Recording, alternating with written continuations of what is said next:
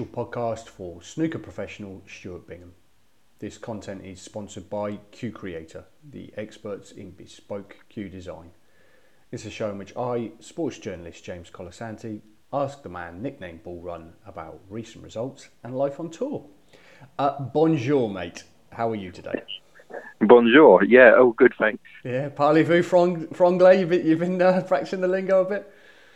Not really, just a bit of we and I was going to say what Michelle's been saying, gracias, but that's Spanish. She's I been love saying that to the that. waiters. It's like, oh, Michelle, that's Spain, not France. I love that. Did she get a moody kind of French eye roll back or something? Or... Yeah, a little bit. Yeah, I mean, just obviously for anybody who doesn't know, Stu and his wife Michelle just back from a short trip to Paris. Did you have a nice time? What did you get up to over there? Yeah, it was good. Say, booked it back in sort of November as a Christmas present. Michelle last year booked Rome for Christmas. Obviously had to cancel it due to the pandemic and everything. So yeah, obviously just got an email about Eurostar having obviously some tickets, and yeah, so obviously went from there. So we got there Monday afternoon. Yeah. Got the Eurostar Monday sort of afternoon. Got there sort of mid-afternoon, and then went on the river cruise, Sienna River Cruise, Oh, nice. to see all the sites. What did you do? I was going to say, did you do the tower? You get on the top there and stuff? We had lunch the next day, right, on the Tuesday. But yeah, we got there obviously on the Monday. I had that booked, the river cruise, sort of up and down the river for about 2 hours or so with a nice meal.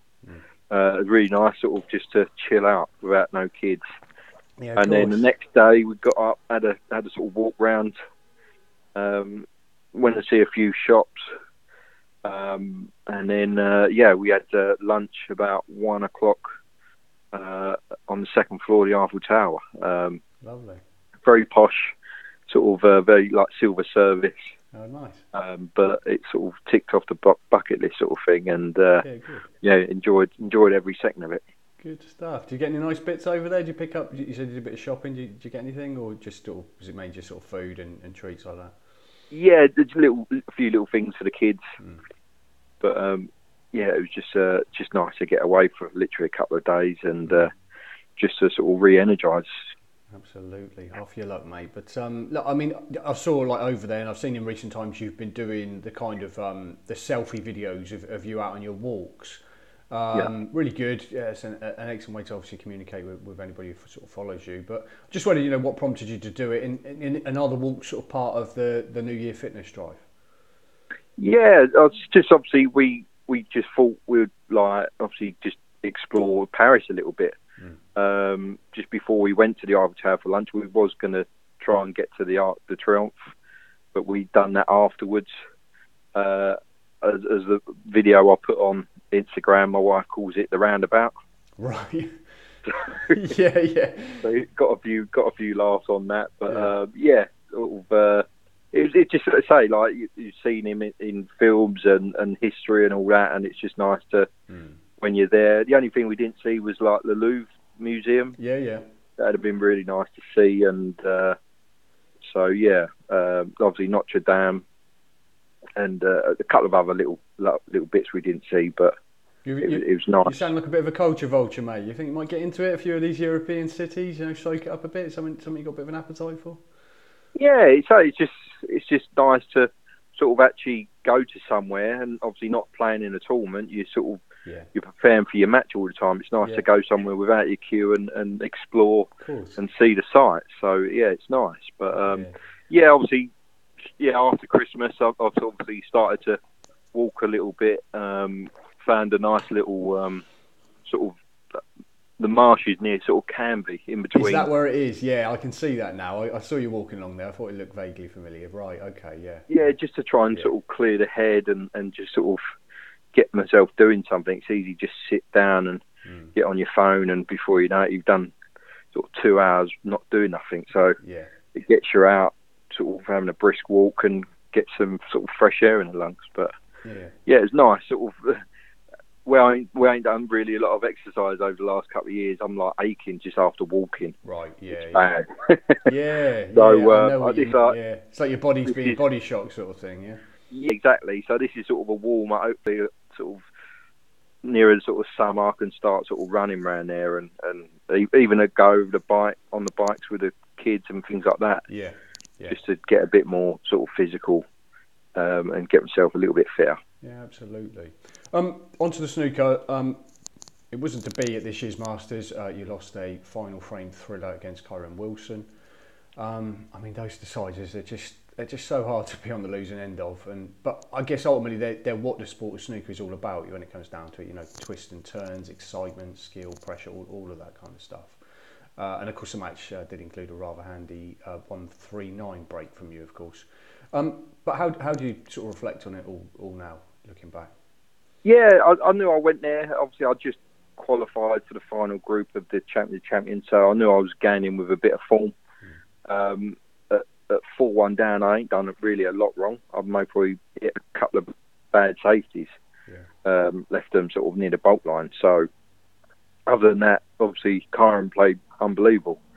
And I knew if I got a chance, I could get myself back in a match. And obviously at 4-1, I was thinking I was 4-1 down to him in 2 years ago when I won it. So I weren't that concerned.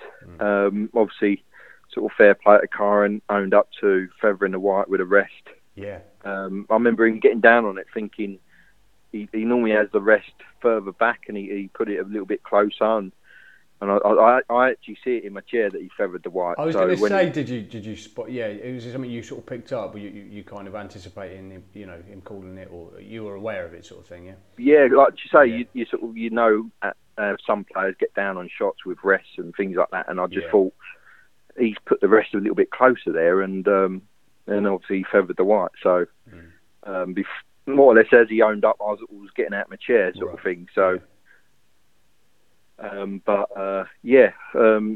Say again, fair play to him, but then it obviously let me get back into the match, and it did sort of change for sort of the next 3 frames, as you say, sort of a nice break to 1-3-9 to go 4-all. Missed a sort of a long red at the start of the next, and he made a good break to go 5-4, and then obviously another good 132, I think, to go 5-all. And obviously got the first chance in the decider, and the pink is halting me. It's It was just all over the place that final frame, wasn't it? It was one of them, really. It was awkward anyway, wasn't it? It always looked like somebody would fall over the line rather than just come in and sort of put it all away. But it just was what it was, I suppose. Yeah. Yeah, like I say, with that first chance, you only sort of want a chance, and the way I sort of got back into the match, I thought that was it. It was sort of all over, sort of thing. But the pink, obviously, the shot I missed, I was trying to roll through for the black, and obviously not. I was in between the black and pink, and I thought the pink was obviously easier just to get on the next ball, and just I don't know what happened. It's just I think I was just aiming at the near jaw, and I was trying to sort of maybe put a bit of side on to get it to far jaw, but that's the sort of the different pressures of obviously like deciders and being in that sort of amazing venue, say like the crowd. That's what you sort of live for, and it was nice to put on a performance like that. At 4-1, I was sort of, you could easily go in your shell, which I've done before. But it was nice to put on a performance, put a smile on my face, and get sort of the crowd involved. And it was sort of like I say, the only gutted thing is obviously losing that match, but not playing there the rest of the week. Yeah, and seeing it on TV and just hearing the roars. It's just I was down for a couple of days after that, and just because of that, you just knowing you're not there for the next sort of couple of days. Yeah, no, absolutely. I bet it is galling, kind of like you say, watching it and seeing that crackling atmosphere and just sort of thinking you could be in the middle of it. But hey, not to be this year. But I mean, last week it was a shootout. You claimed wins over a good friend of yours, Mark Davis, and then China's Li Pefan before a kind of a near miss defeat to Oliver Lines. Did you enjoy the shootout this year? Yeah, always do. The crowd always gets involved. It was very similar to sort of the darts atmosphere. Yeah.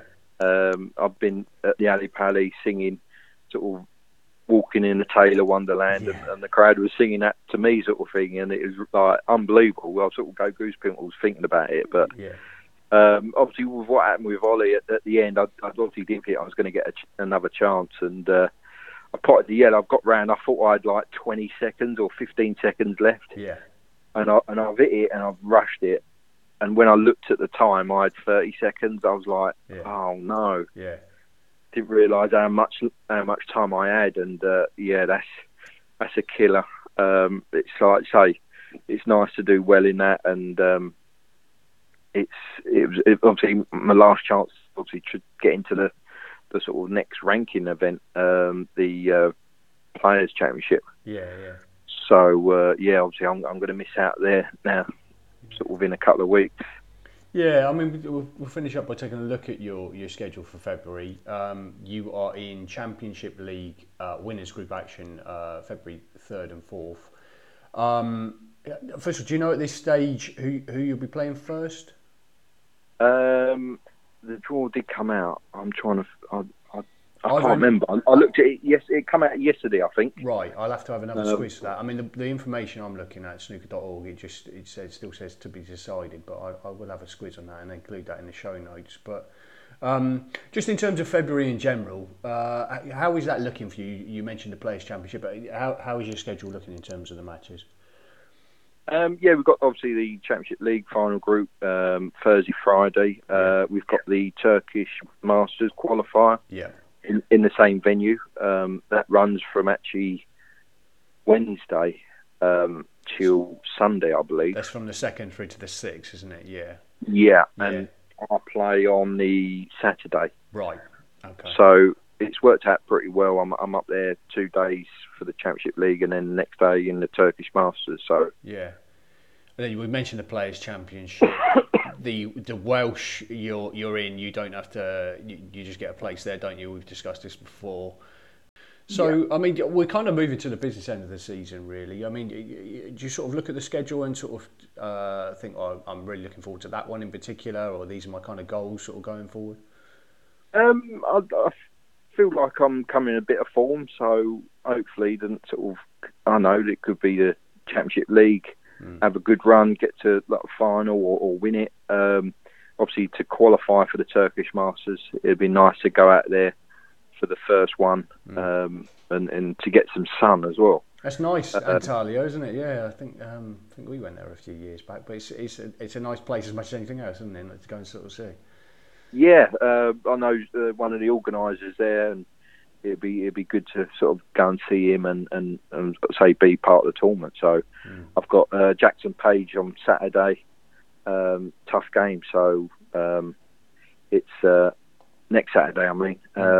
So yeah, it'll be a tough match, and hopefully play like I've been sort of playing and sort of get through. But obviously, say you've got the Welsh Open end of Feb, beginning of March, and then looking obviously forward to sort of World Championships. If I have a run, I've got maybe probably half a chance. I maybe probably need to win a tournament to get into the Tour Championships.